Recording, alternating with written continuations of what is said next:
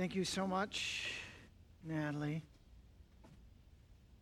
So, in my former life, when I was working in social services, I was part of a YMCA, not a traditional YMCA. We didn't even have a gym at all. We were just social services.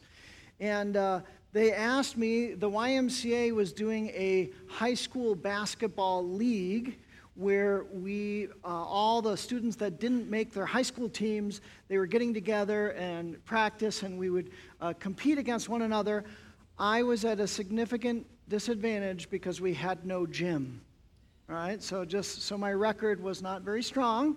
All right, but we're in this league, we're having fun, doing all those kind of things. One of the neat things about this YMCA league is Reebok said that oftentimes the YMCAs were serving economically disadvantaged families. They said, well, we'll give every participant free shoes, gym shoes. So at the beginning, we took down the sizes and everything.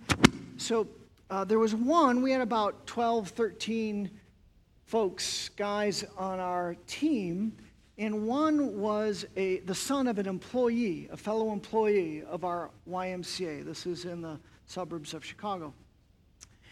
And that, we'll call him Benjamin. Benjamin was a good player. I don't think he got as much playing time as he was wanting. And about halfway through, he fell off. He stopped coming to practices. We did have a couple of practices, and stopped coming to games. So at the end of the season, finally the Reebok shoes came out, and we distributed to the players, and of course they had messed up their sizes, so there's a lot of swapping going on. We did have an extra pair of shoes for Benjamin, even though he wasn't a part of things. I got a call from his mom, my fellow employee, and she says, I am upset. He did not get the size that he signed up for.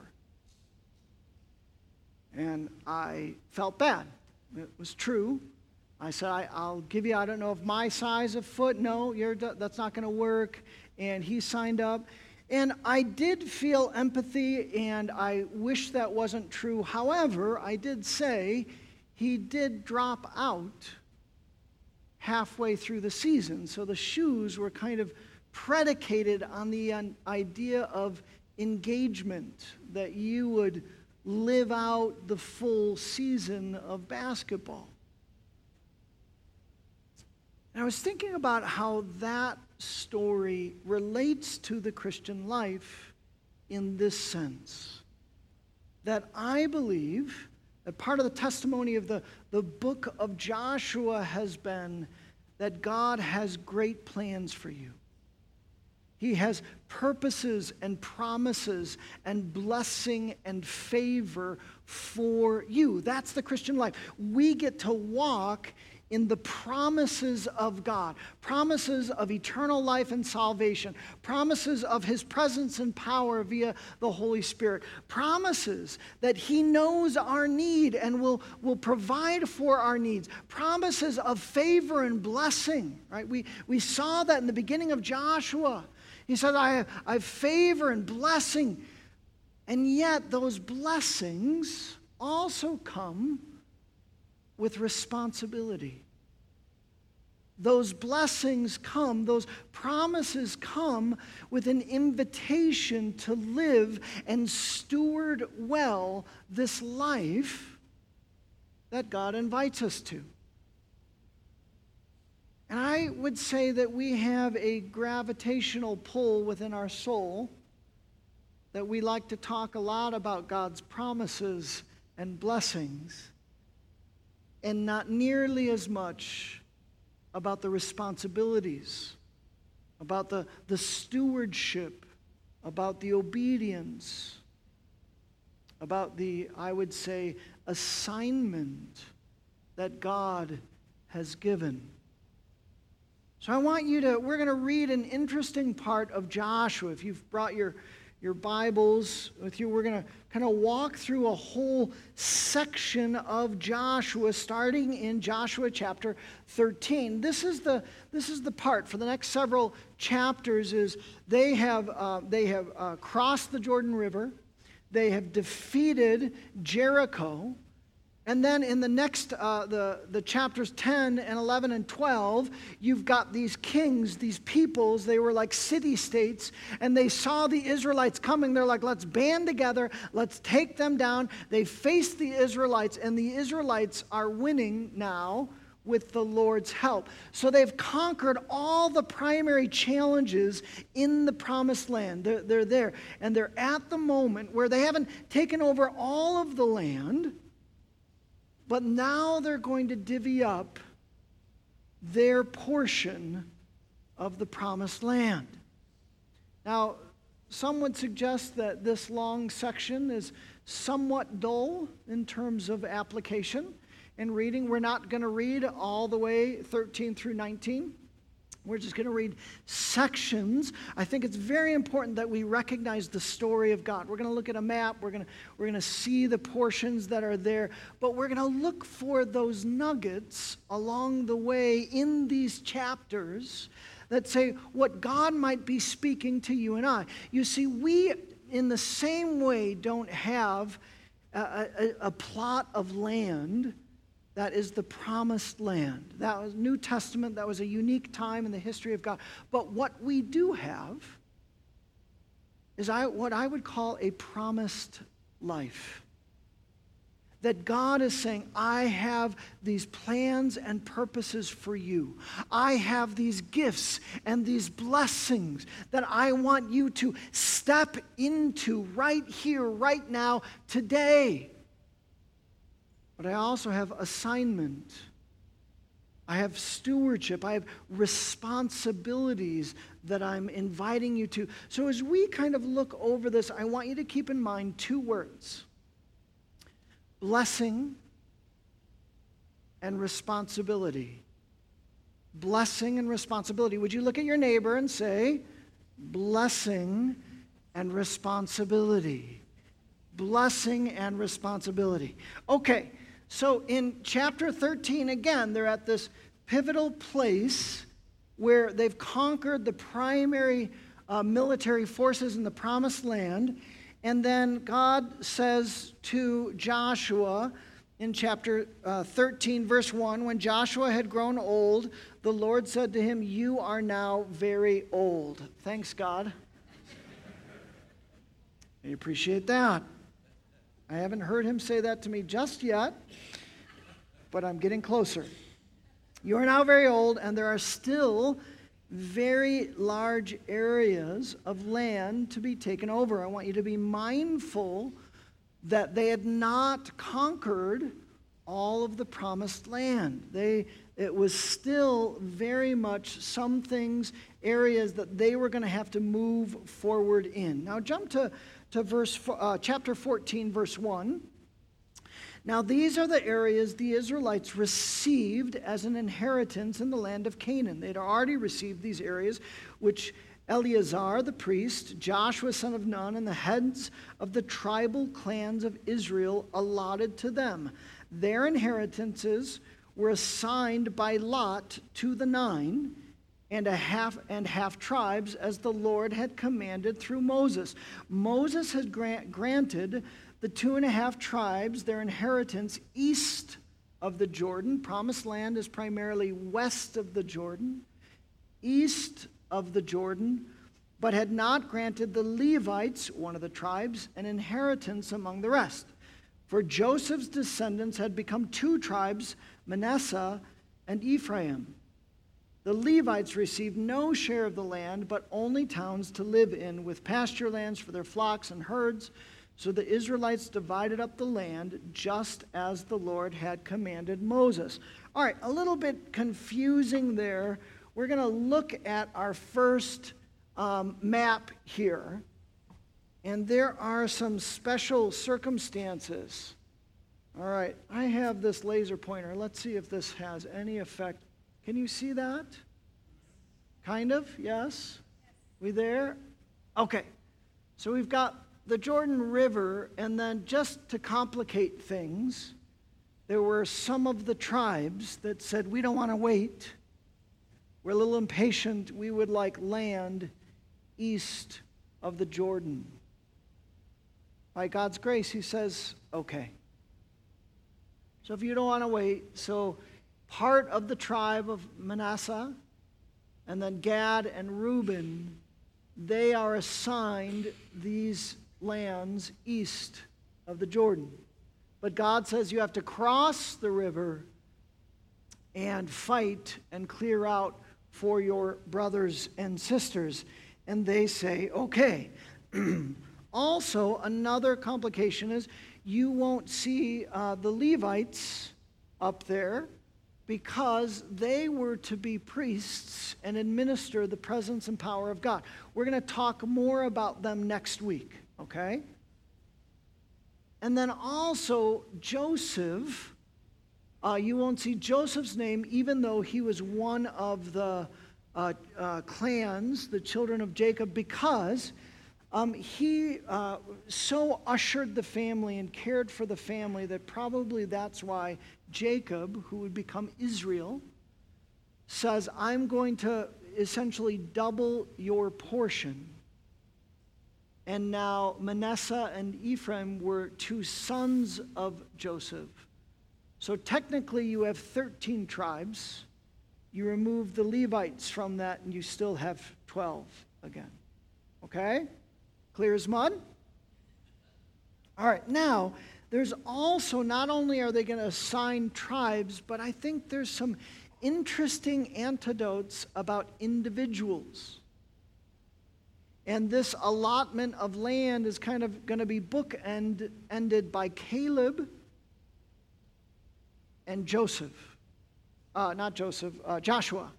And they're both going to be allotted their individual families' lands. And I think that's where some of the nuggets of this land allotment comes out. So first, let's look at Caleb. If you remember, Caleb was one of the older, back when they were about to go and conquer the land, they sent out spies. And it was the Caleb and Joshua that came back and said, let's do it.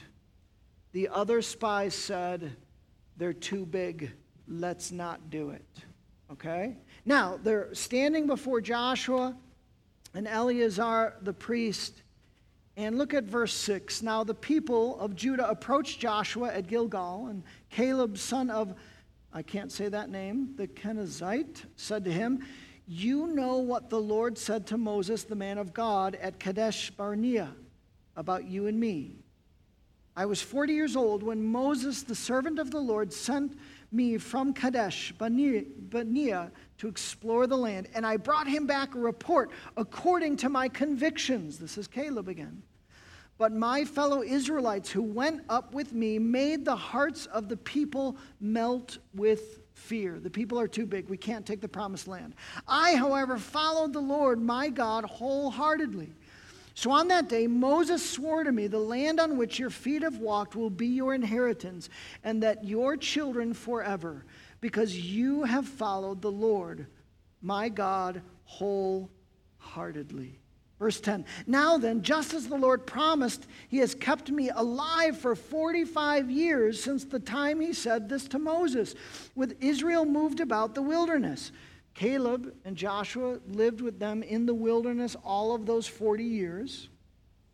Verse 11, he said, while Israel moved about the wilderness, so here I am today, 85 years old. I am still as strong today as the day Moses sent me out. I am just as vigorous to go out to battle now as I was then. Now give me this hill country that the Lord promised me that day. You yourself heard then that the Anakites were there and their cities were large and fortified. But the Lord helping me, I will drive them out just as he said. Go, Caleb, rock on. Right? He's like 85 years old. And he's like, I'm still bringing it, Joshua. Right? We have some folks around that age here? Yeah, is that motivational there? Yeah, Marilyn and David Henny still bringing it.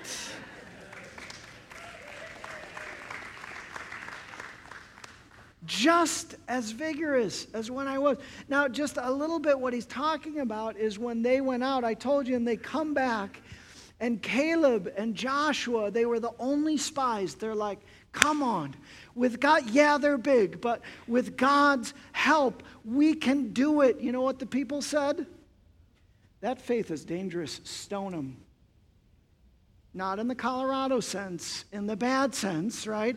Stone them for their faith. That faith is dangerous. And God says, Caleb, hold on just a moment. Well, 40 years. Hold on. Stay in that faith. Stay with that courage and that strength. I think what Caleb does is he illustrates a key kingdom life principle here, and that's this. The quality of your stewardship matters. The responsibility that God gives you, how you live out that responsibility, how you steward, think about this, the gifts, the promises, the faith that you bring matters before God. Caleb is this picture of wholehearted devotion. He said, I brought back and I followed my Lord, my God, according to my convictions and wholeheartedly. And the people said, stone him. And God said, yes, that's what I'm talking about. I would say we started this book of Joshua with this invitation where God says, I want to bless you. I'm going to give you responsibility. Would you be strong and courageous? Would you trust me? You see, Caleb got it. He understood that God is on the move, that this whole project, you could argue even better than Joshua, he understood that this was a God deal, that God was on the move, that God is a missionary God. He's moving into the promised land. He's orchestrating this. And Caleb said, I see they're big, but I trust God. With God's help, even now, I'm 85. You give me this land that I've walked on. Give me that now. And I will, with God's help, I'll bring it. He understood this idea of blessing and responsibility, of favor and stewardship. He understood this idea that in the Christian life, there is assignment, that God is at work in and around us. And he doesn't want you to just experience his blessing. He's inviting you and I to join him in the work that he's doing. Yes? You hearing that? Now, I came across someone, I think David and Marilyn Henney are beautiful examples of a Caleb faith, strong and faithful. And yet last week we were in this, we were in our partners mission. I'm losing it now. Partners, class, there we go. Yeah. And so I just like to know what people do and how they keep busy. And so I asked them, what keeps you busy during the day? And so Eli and Kate, Eli, you want to come on up here for just a second? I asked Eli if he would share. And so Eli shares his name, Kate shares, and then he shares about his profession, but he goes beyond that. He shared his attitude that he brings into his workplace. And I was like, Eli gets it. Eli, so share a little bit about what you do and the attitude in which you bring to your job. Thanks, Eric. What a pleasure it is. Good morning. I had no idea that comment would echo it into this, but the fulfillment that God is using through this sermon to say, here's an assignment. So I'm a welder at a trash industry, and what's really cool is a little while back God said, well, you're a Christian first. You're a Christian who's a welder, not a welder who's a Christian. So when I realized that my workplace was a mission field and I could come in each day just full and being filled with the Spirit as we did today, the anointing, you're going to hear things from the Lord, and all of a sudden, I have just a quick little assignment I was given. I found something kind of neat in the trash. It was a portrait of two celebrities, and all of a sudden I said, I'm going to give this to my coworker. This is pretty cool. And the celebrities were? Johnny Cash and Elvis. Johnny Cash and Elvis. So you know there's some God work happening. That was an indication, yes. It was a God thing, and I said, this is cool. And I thought, well, my coworker would appreciate it. Well, I looked up the value, and this thing was valuable, and I'm going, I don't know if I want to give it now. But I realized, okay, this is God moving. I could just sense it, and all of a sudden God anointed the message to give with the item. This particular coworker is hard ground. This guy is not in church. This dude is not in the love of God. And I love him like a brother. And I said, listen, man, I want to give you something. And then with this gift, I want you to know that God is trying to reach you. He gave us his son so that we could come to him. And this small token is my appreciation of you as a person. But God appreciates you more than I could even imagine. And I said, I don't know what that means to you, but here you go. And that dude, he did not know what to do about that. And I'm going to let God water that seed, give it increase. But it was this opening to listening to what is God trying to do. And he's going to bring circumstances together. He's going to give you an opportunity. And you just have to be available and steward that opportunity. And it's just made my year to be able to share that. So thanks, Eric. Awesome. Thank you, Eli.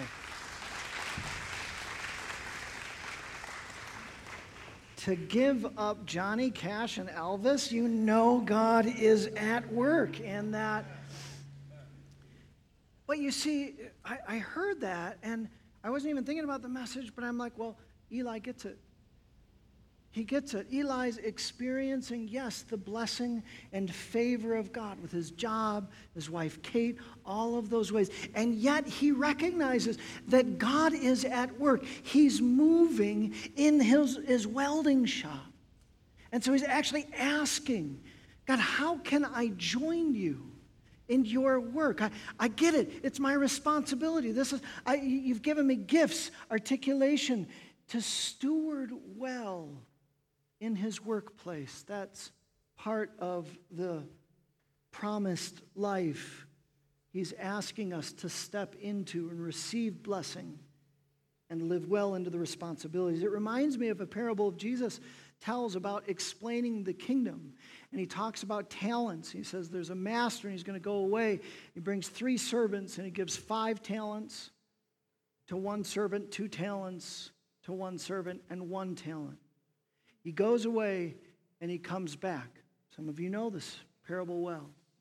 And to the one he gave 1, he essentially says, what have you done with the talent that I gave you? And that servant goes, boy, I was afraid. I buried it. I didn't lose it, but I buried it. And he says, not good. Not well done. To the 5 and the 2, when the master asked them, what did you do with all I gave you? They say, I invested it. 5, I got 5 more. 2, I got 2 more. And Jesus says, the master says, well done. That's what I'm looking for. What I give you. And I love that our word talent is rooted in that idea. Think for a moment what God has given you. Your talents, your abilities, your creativity, your skills, your financial resources, your time, your energy. The kingdom of God is about investing your talents so that God's kingdom might be multiplied and advanced. Amen. Okay. So we see the story of Caleb that's happening there. Now we go to look at chapter 15. Read chapter 15:1. It says, now the allotment for the tribe of Judah according to its clans extend down to the territory of Edom, the desert of Zin, in the extreme south. Now jump to chapter 16, verse 4, the allotment for Ephraim and Manasseh. All right? So Manasseh and Ephraim, the descendants of Joseph, received their inheritance. Just again, to make sure we go back to that map, Cindy. And so we've got the two sons of Joseph that received their East Manasseh, part of that tribe, was on the other side of the Jordan, then Manasseh and Ephraim. Judah, he was the one, again, kind of illustrating this idea of how we steward, how we live our lives. He's the one who saved Joseph from being killed by his brothers. And so this would become the primary tribe of the southern kingdom of Israel, Judah. Okay? Now, there's another interesting nugget and story that happens in the midst of Manasseh, that tribe. And there was a family that the father and mother, they had no sons. And of course, according to ancient custom, they would pass along the inheritance and the land to the sons. Look with me at Joshua 17, 3 and 4. It's another great name in here, I struggle to say. Now, Zelophehad, son of Hepher, the son of Gilead, the son of Machir, the son of Manasseh, right? That's in the tribe, had no sons but only daughters, whose names were, of course they have to list all the names, Mahlah and Noah. Did you know there was a female Noah? I wonder if she was teased in school. Hoglah, Milcah, and Tisra. They went to Eleazar, the priest, Joshua, son of Nun, and the leaders and said, "The Lord commanded Moses to give us an inheritance among our relatives." So Joshua gave them an inheritance along with the brothers of their fathers according to the Lord's command. So they're referencing a story. Something happens in Numbers 27. This was unprecedented to happen. Again, they had no brothers, and they were going to be left out of the inheritance. This is when Moses is leading, and he's at the tent of meetings. So these 5 sisters, think of the courage it would have taken for them to approach Moses, Charleston Heston, and the tent of meetings, right? Like the presence of God is there. They're in this ancient culture that is male-dominated, patriarch, right? And they say, the 5 of them approach Moses and the tent of meetings and say, "This isn't right. We should get our inheritance, our father's inheritance." You know what Moses says? He says, "Sorry, you all are women. It is what it is." No, he doesn't say that. He does not say it is what it is. You know what he actually says? I'm paraphrasing here. You know, that's an interesting point. I'm going to go in the tent of meetings and ask God about it. Do you know what God says to Moses? He says, "It is what it is." He does not say that to Moses. Look at what he says to Moses in Numbers 27, 5 and 7. So Moses brought their case before the Lord, and the Lord said to them, "What Zelophehad's daughters are saying, it's right. It's right. It's right." He says, "Yeah, I know you guys have your cultures and all of that, right?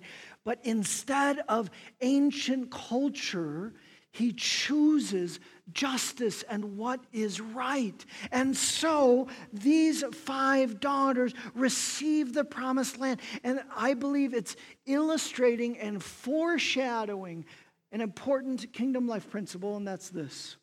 You guys have heard me say this before. It's Scott's favorite phrase. What is it, Scott? Everybody gets to play.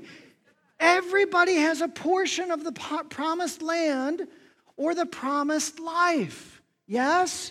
That it doesn't matter, male or female, black or white, rich or poor, that this is especially in New Testament times. Especially in New Testament times. That was part of the transition from Old Testament to New Testament, is as God filled and empowered the leaders that were mostly male, not all male, but mostly male. He says a time is coming when everybody will be empowered by my Spirit. Joel is the classic Old Testament reference that's talking about, which I believe these daughters and their story foreshadows our new covenant reality, which is this, Joel 2. And afterward, I will pour out my Spirit on all people. Your sons and daughters will prophesy. Your old men will dream dreams. Your young men will see visions. Even on my servants, both men and women, I will pour out my Spirit in those days. Imagine the culture in which Joel was speaking. And he was saying, all of those who are missing out on the promised life, the will of God, the purposes of God, is everybody gets to play in the promised land. Now, can we return for just a moment to our two words of blessing and responsibility?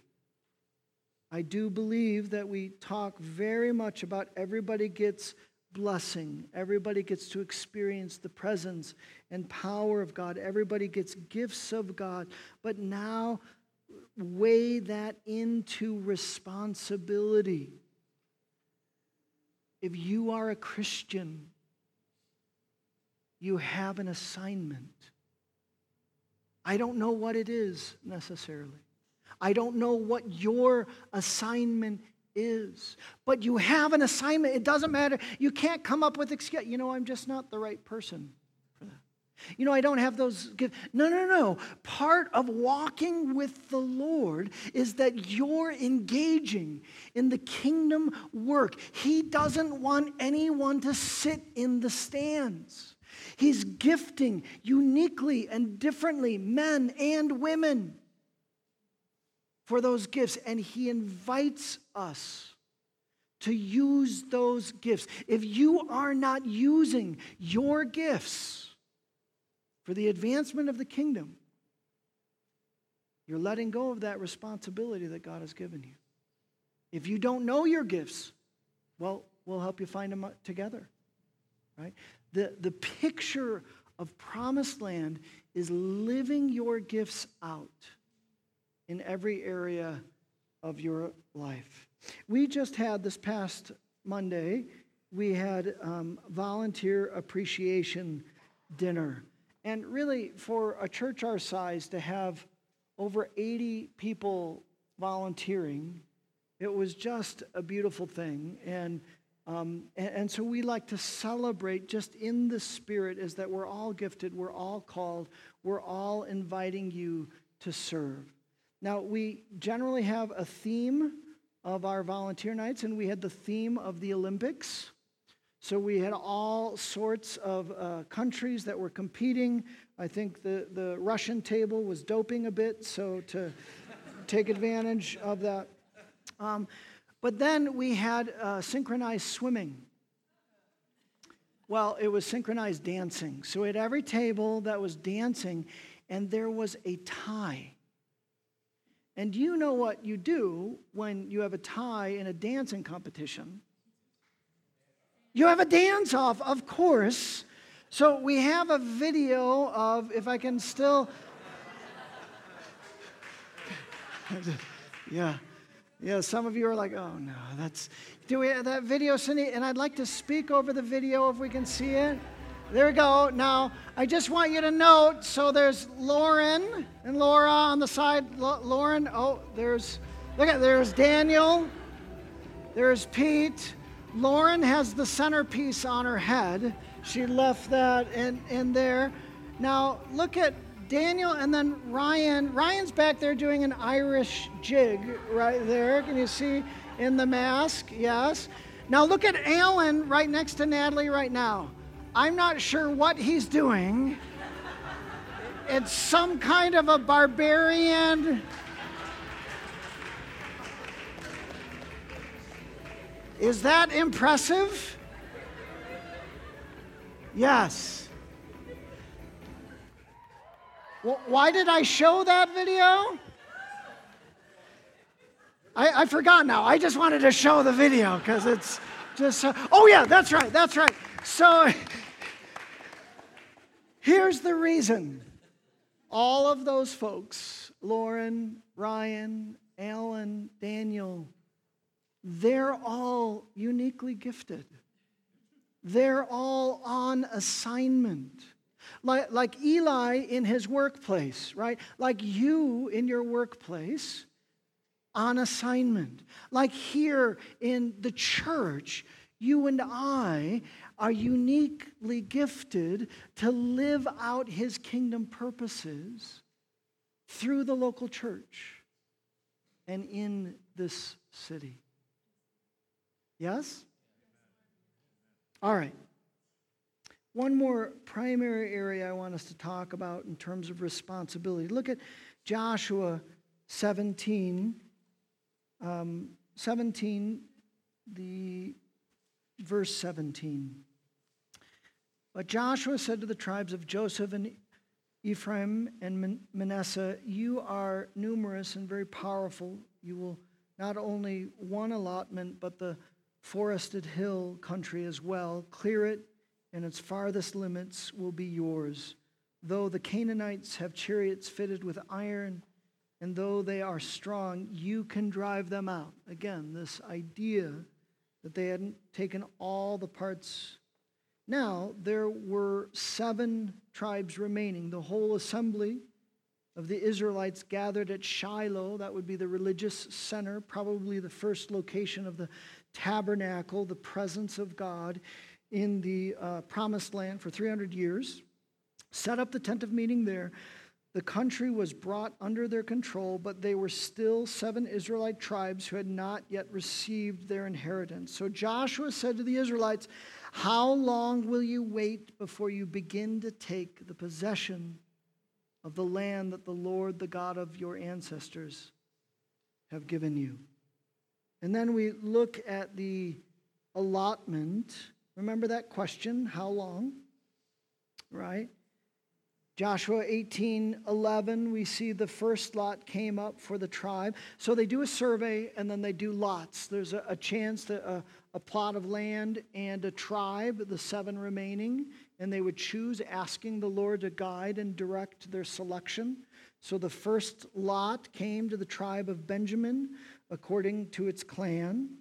If you flip over to Joshua 19:1, you see that it says the second lot came out for the tribe of Simeon according to its clan.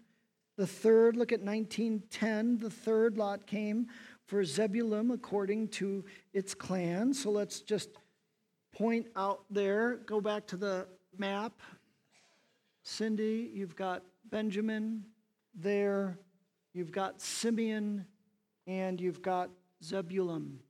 Where are they here? There's Zebulun and Simeon right there in the midst of that. All right, we'll continue. Go ahead and leave that map up. So look at 1917 says the fourth lot came up for Issachar according to its clans. Locate Issachar up there. Look at the verse 24. The fifth lot came to the tribe of Asher. All right. Verse 32, the sixth lot came up for Naphtali according to its clan. The seventh lot came up for the tribe of Dan. You can see them all listed there. And I wanted to, again, it ends, it's got all of the tribes have been assigned there. And we started with Caleb and now end with Joshua. Look at Joshua 19:49. It says, when they had finished dividing the land into its allotted portions, the Israelites gave Joshua, son of Nun, an inheritance among them as the Lord was commanded. They gave him the town he asked for, Timnath Serah in the hill country of Ephraim, and he built up the town and settled there. These are the territories that Eleazar the priest, Joshua son of Nun, and the heads of the tribal clans of Israel assigned by lot at Shiloh in the presence of the Lord at the entrance to the tent of meeting, and they finished dividing the land. Say, this illustrates a principle that's important, our final principle, kingdom life principle, that within the kingdom of God, did you know that there is no retirement? There's just a change in assignment, right? Roxanne, Paul Riley, you guys just retired. But remember, it was from your jobs. In the kingdom of God, there's no retirement. We don't sit back on our laurels and be like, hey, I gave now that other pit. No. Right? That there is, until Christ returns, there's this kingdom theology principle which is so important. It's called this idea of already but not yet. That the kingdom of God has come, is spilling over in our relationships, in our workplaces, right? But until Christ returns, again, the kingdom of God will not be fully consummated. And so we live, whether it's at our job, whether it's at our church, whether it's in our city or neighborhood, we live in this tension that God's kingdom is still coming. Notice Joshua, right? Joshua had led the nation. He's an old guy now, God told him. And yet it says, Joshua 19:50, they gave him the town he asked for. And what does he do? And he built up the town and settled there. He just shifted assignments in that. This idea of coming. And I want to talk about one last primary area. We talked about career, the kingdom of God coming at your workplace. We talked about the church, the kingdom of God, and you using your gifts. But really what is so important to us as a church is this idea that we've been planted in a particular neighborhood. To love our neighbors. It's the second part of the greatest commandment, right? Love God with everything you've got, and we wondered, what if we took that seriously? What if God chose us to live where we live right now? What if we, like Joshua, wanted to build our city or build the kingdom of God in our neighborhood? That's why we put a map, our own map, not of ancient Israel, but in the atrium. What if people got it? The Calebs got it. The Joshuas got it. The Elis got it. Right? What if we got it for our neighborhood? That maybe, yes, our houses are given to enjoy the blessing and favor of God. Amen. And yet, what's our other word? Responsibility. Stewardship. To think that God has placed us in our neighborhoods, hoping that we are what Eli's doing at his work, that we would be doing in our neighborhoods, that we would be praying and going, Lord, if there's a neighbor that I haven't met yet that is far from you, would you bring me to that neighbor? Or to see someone, in the wintertime shoveling their driveway, or to see someone that's working with the kids and taking that moment rather than just being wrapped up in our own stuff. We take the moment to say, hey, and introduce yourself. Can you imagine if we were a church of people that got it in every area of our lives, in our workplace, in our relationships and families, in our church, local church and city, and in our neighborhood.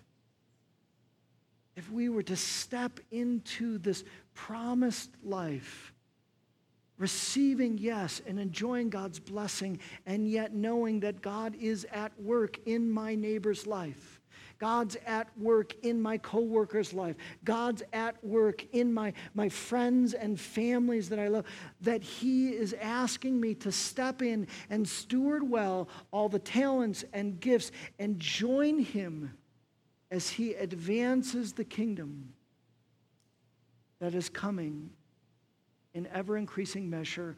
How amazing would that be if we were a community of faith filled with people living that kind of kingdom call? Would you pray with me?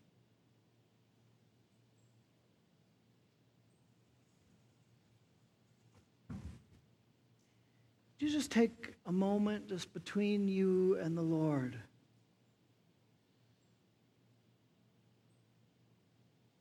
What's that message that He's saying to you?